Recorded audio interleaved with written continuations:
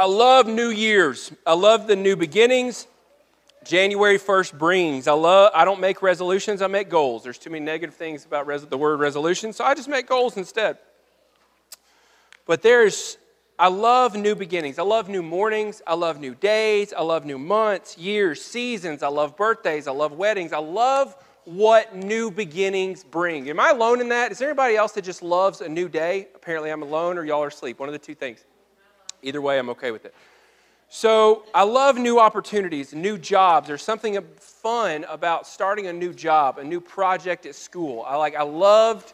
This is a geekiness of myself. I loved college when a new semester came and I got a new journal, or not, a calendar, and I sat down with all the syllabi, however you say it, and I went through and put all the dates of all the different projects due into the calendar, because there's just something fun and I love in me about a new beginning. And I think that's from God. If you read His Word, God is about new beginnings, isn't He?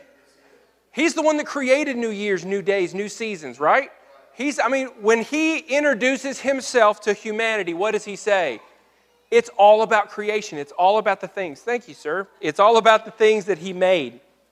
It introduces who He is and who He is as a creator of new things, taking something that wasn't there and creating something new. And I believe it is in the DNA of who we are to need new beginnings. We need a new day sometimes. Lamentation says God's mercies are new every day. I think He knew we needed new beginnings. We needed new days. We needed new opportunities because we screw the old ones up. We just do. If you're anything like me. So I love the new opportunities that a new year brings. So as we approach 2020, wow, it's 20 years ago of Y2K. That's crazy. So as we approach 2020, I wanted to give you just 5 things to approaching a new year. 5 things that I encourage you to do between now and the end of the year, maybe the first week of the new year. Take some time out and do these 5 things. And so this is going to be a shorter, hopefully shorter, and just kind of a different message because I want to challenge you to not waste an opportunity. Nick Saban a few years ago for his team said, never waste a failure, right?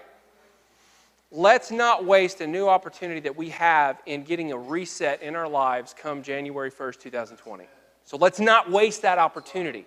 So we're going to take some time today and just look from a biblical perspective. What are some things we can do to have a reset on our minds, reset on our lives, and move forward in 2020 and have a greater year in 2020 than 2019? Is that okay with you? Yeah. All right, so the first thing is this. If you're taking notes, before I even get to the first thing, if you're taking notes, at the very top of your page, I want you to draw an umbrella. Draw a big umbrella over the entire page. Big umbrella, wide umbrella. And within that umbrella, I want you to write the word intentional.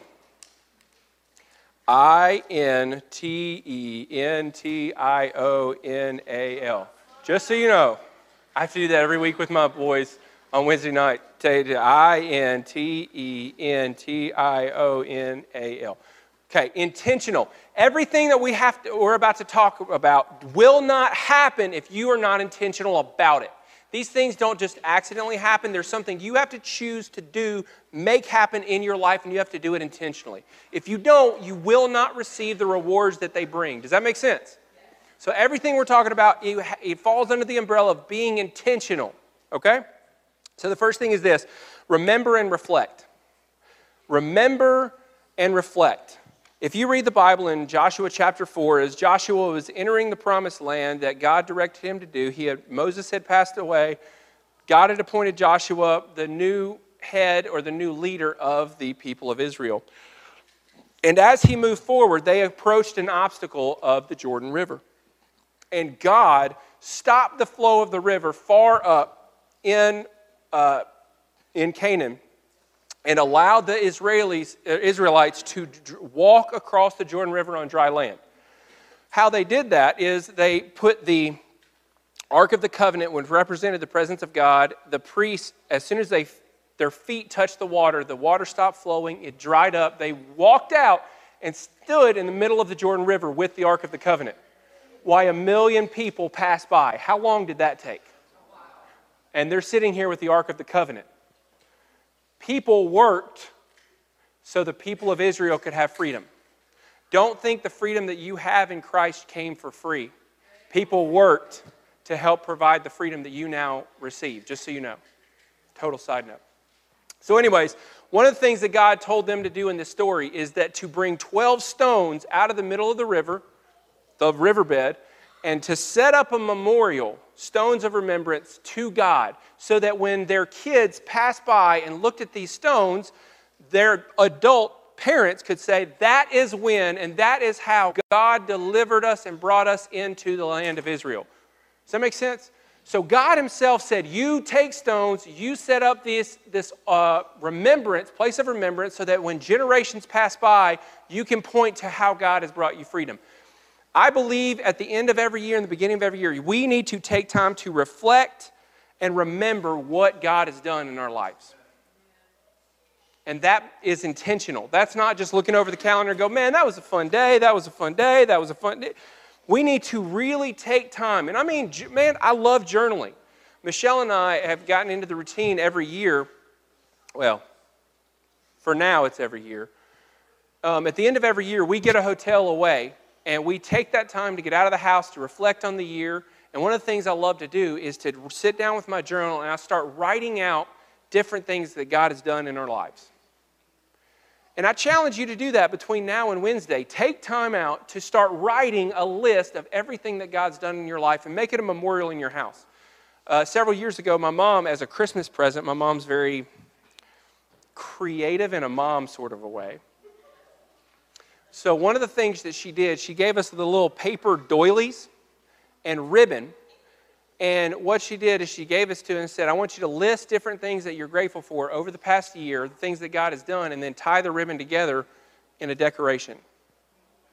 Whether it's something that little or it's something bigger, I challenge you to find some way to make a recognition in your life of what God has done in your life over the past 12 months. Maybe it's a salvation. Maybe you've come to Christ for the first time or reunited with Christ. Maybe it's a new job, financial miracles. Maybe your family's going to heaven. That's a big deal because you know why? Like Mark's story last week, God is at work in those times as he prepares us for those moments. And you need to recognize how God prepared you for that moment if you've lost loved ones. How about freedom from an addiction? I mean, really, it's you fill in the blank. What has God done in your life in 2019? Take some time to remember, reflect on that. All throughout the Old Testament, the people of Israel would constantly set up monuments to remind themselves and future generations what God has done. Your kids need to be able to look and say, Mama, Daddy, what is that? And say, that is what God did in my life in 2019. Your kids need to see that God is changing and making an impact in your life as well. Does that make sense? What does that do? That should push us into a place of thanksgiving. And don't just gloss over them. Take time to acknowledge them and take those things before God. Say, God, thank you for bringing me freedom from this addiction. Thank you for bringing me and reconnecting me with my son. Thank you for what you have done in my marriage. Thank you for providing this new house. Take time to physically and verbally thank God. Because that's who we're created to be. How many people come to us as pastors and go, well, what's God's will in my life? 1 Thessalonians 5:18. That's the first thing I tell them. I said, let's look at the Word of God. What's 1 Thessalonians 5:18 says? It says this, give thanks in all circumstances, for this is God's will for you in Christ Jesus. Pretty simple, isn't it? Are we living in a place of gratitude? That is the best way to change the funk that you are in, is to start making a list of the things that you are grateful for. And so when you combine reflecting over 2019 and choosing intentionally to start writing out what you're grateful for and writing out those things that God has done, I mean, take a time to drive out in the middle of nowhere. There's plenty of places here in Alabama. Turn the keys off in the car, sit in your car, sit on the hood, and just verbalize all that God has done in your life and just thank Him. Maybe it's a journal like me. Whatever it is, take time before Wednesday to verbally thank God for what He's done. If you can't find the time to do that, more than likely it's because our priorities are really messed up. Just so you know. Making friends. We need to live in thanksgiving, but also some of those things may be thankful for the bad stuff too. Because I'll tell you, God teaches us in bad circumstances who we need to be. He shows and highlights, hey, you're really not who you thought you were in these situations. So we really, including in that list, just to FYI, I would encourage you to find some rough times and rough patches in your life that you've experienced in 2019 and say, why am I thankful for that happening? What did I learn? What did God do in me? Does that make sense? So the next thing, how about is forgive? Forgive. First ourselves, and then others. It is such an important part of a disciple of Jesus to live in a life of forgiveness.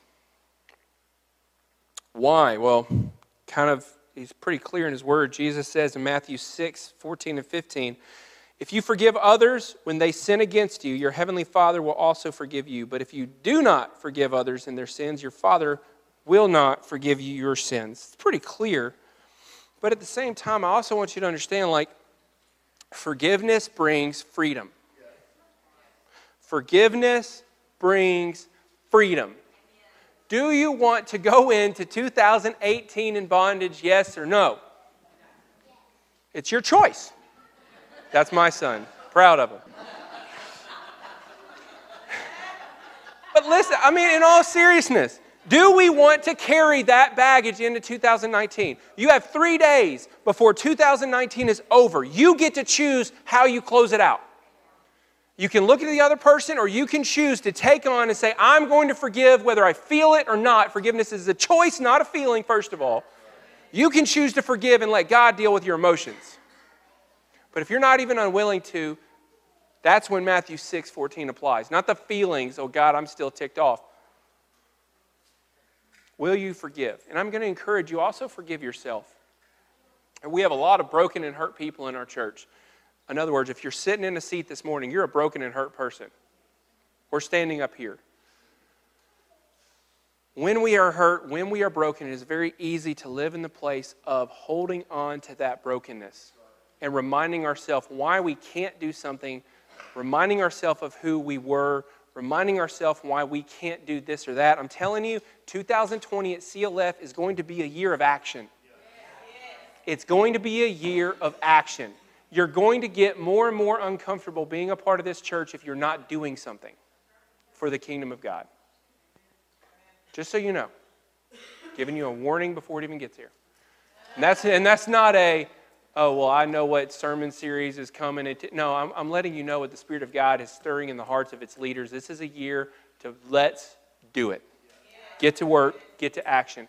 You will not fulfill everything God has called you to be if you hold on to unforgiveness of yourself or of others. Make a choice today, tomorrow, Tuesday, to say, I'm done. God, I don't feel it. I don't even believe it. But I'm going to choose to forgive this person. I'm going to choose to forgive myself for the hurt and the pain that I've caused my kids and my family. It's your choice.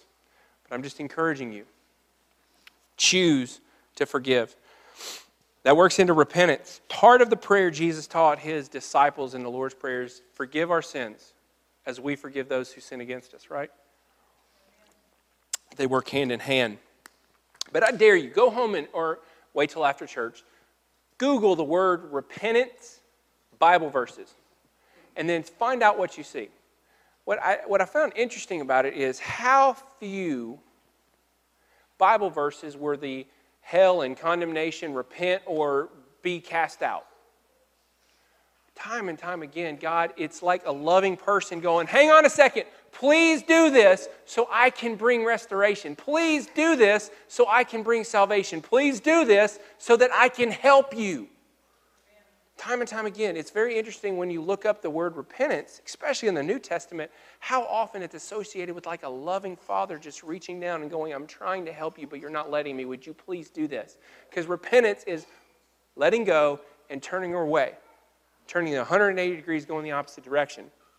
So, Acts, let's just read the Bible. Acts 3:19 says, repent then and turn to God so that your sins may be wiped out, that times of refreshing may come from the Lord. How many people would love a time of refreshing in 2020?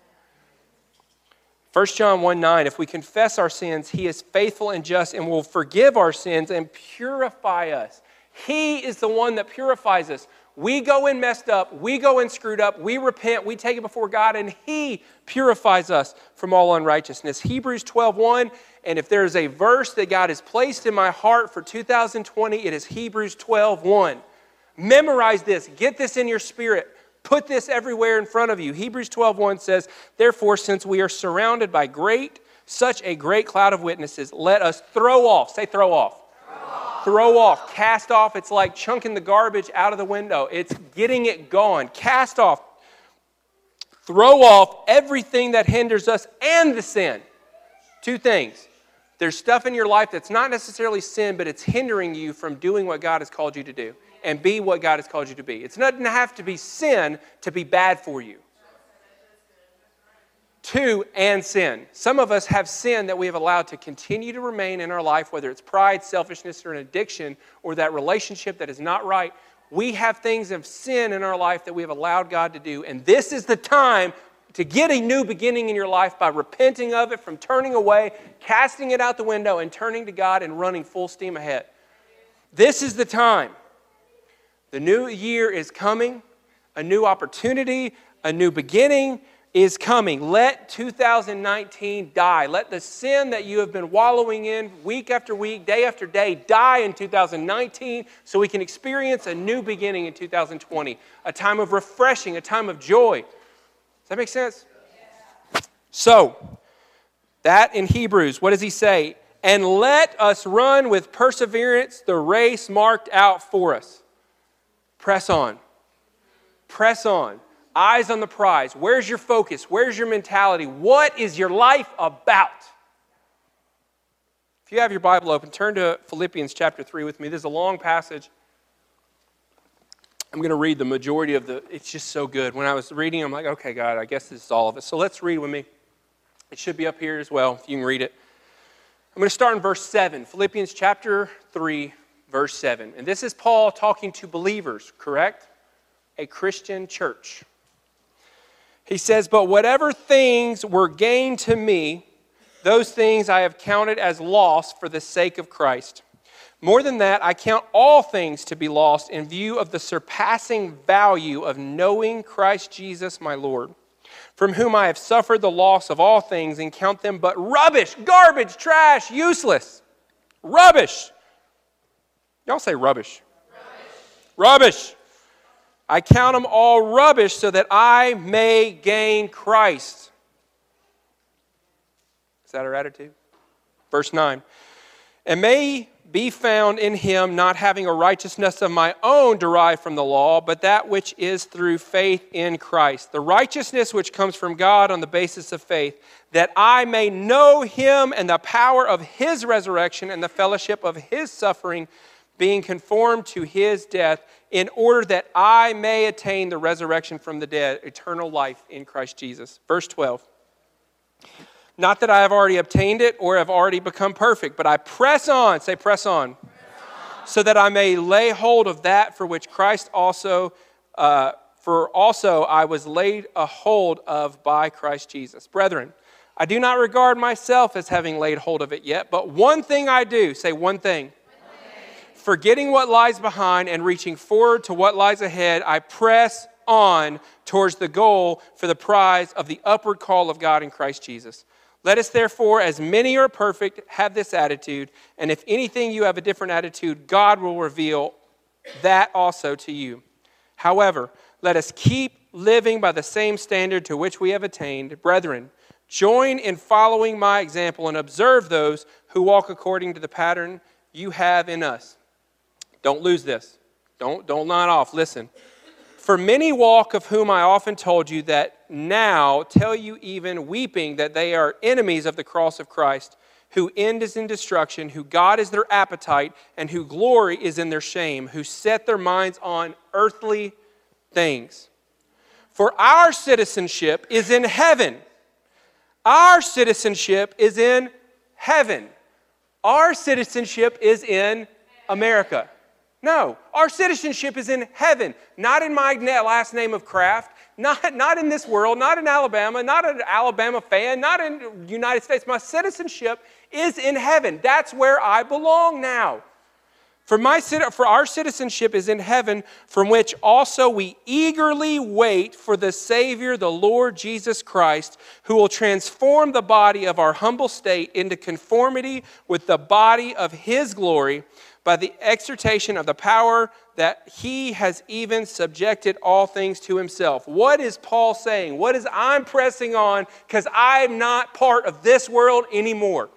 I have been made new in Christ. My citizenship is now in heaven, not here. I no longer live for this place.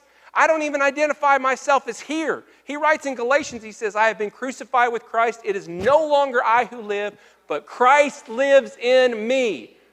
And the life I now live, I live by faith in flesh. I live by faith in the Son of God. That's who He was. That's what He's pressing on to. And I challenge you as you set goals for 2019 or 2020, when you look at what you want to accomplish, where do you look at what you want to go, what are you pressing towards? Are you pressing towards the comforts of this life offers you because you can and you're encouraged to in our culture? What's your life about? I'll tell you, one of the most convicting things I've had in a while is driving towards Warrior by myself because I was sick the first day, so I drove by myself to Warrior to be with my grandparents on Christmas. And I went, God, we were given financial bonus from my work, and every thought I wanted to do with that was all about myself and my family. My first thought was not, man, what has God given me this for so that I can advance His kingdom? Everything was about what I wanted to do, what I wanted to buy, what in that moment. And He just challenged me, said, in putting this message together, He said, Brian, where is your focus in your life? Because when our focus is eternity, when we get in our heads, our citizenship is not here, we no longer make decisions purely based on what's best for our life now. We make decisions based on where our citizenship lies. Does that make any sense? It's hard to, it's very counterculture. But what does Paul say? He said, I count it all loss. Everything that I have on this life, everything that I have now, I count it all rubbish, all garbage, all trash for what?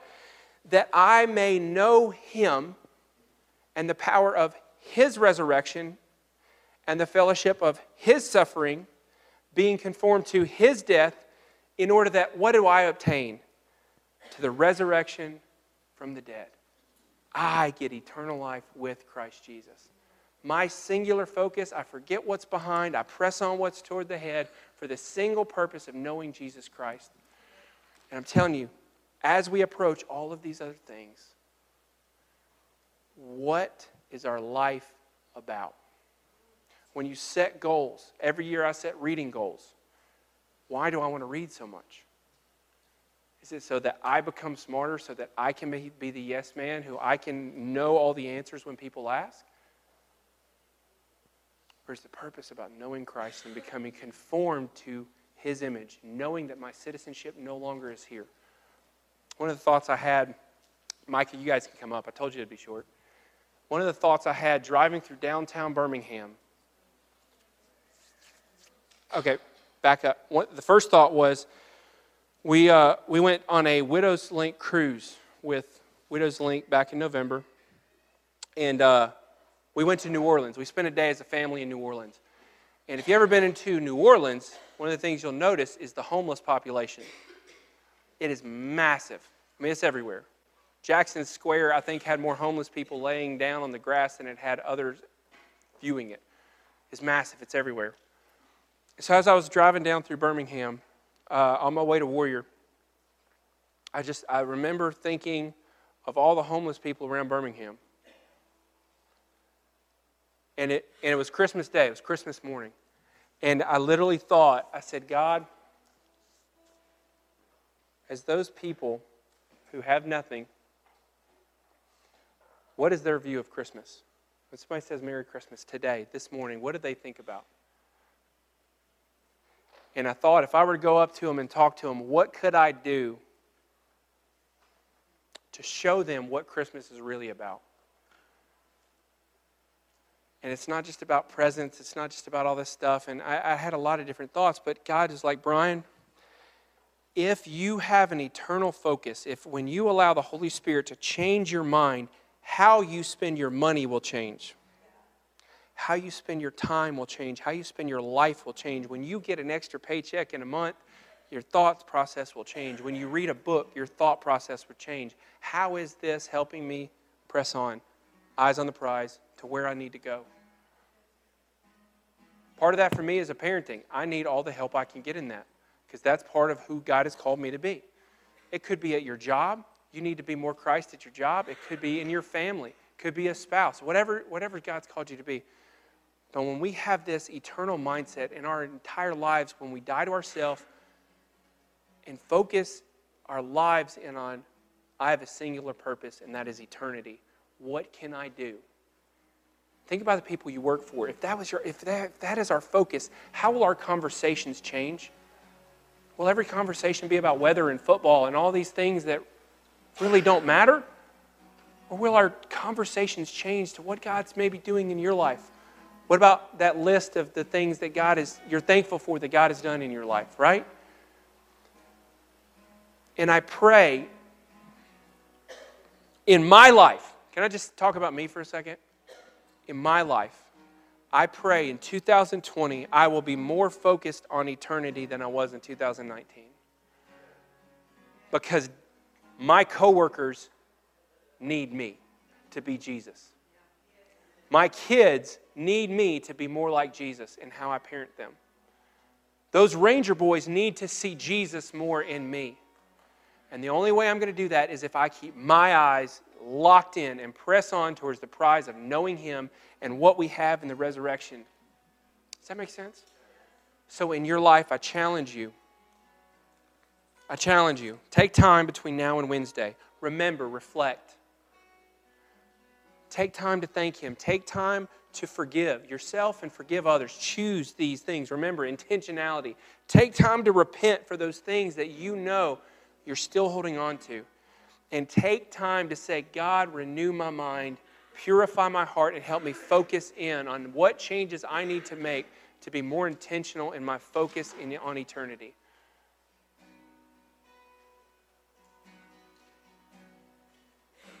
So I pray in 2019 you have a new beginning. I do. You have a new beginning. What are you going to do with it, I should say? It's just another day. Yes, it is. And His mercies are new every morning. And I'm thankful for that. Are you going to take advantage of your new beginning? But I wanted to tell you this, and I had this on my heart from the very first thing when God put the words new beginning on my mind. The most important thing you can do is to make sure you go into 2020 with a personal relationship with Jesus Christ. There's nothing you can do that matters more than dedicating your life to Christ Jesus. If you have not committed your life to Jesus, surrendered your sin, surrendered your control to Him, maybe today is the day you need a new beginning.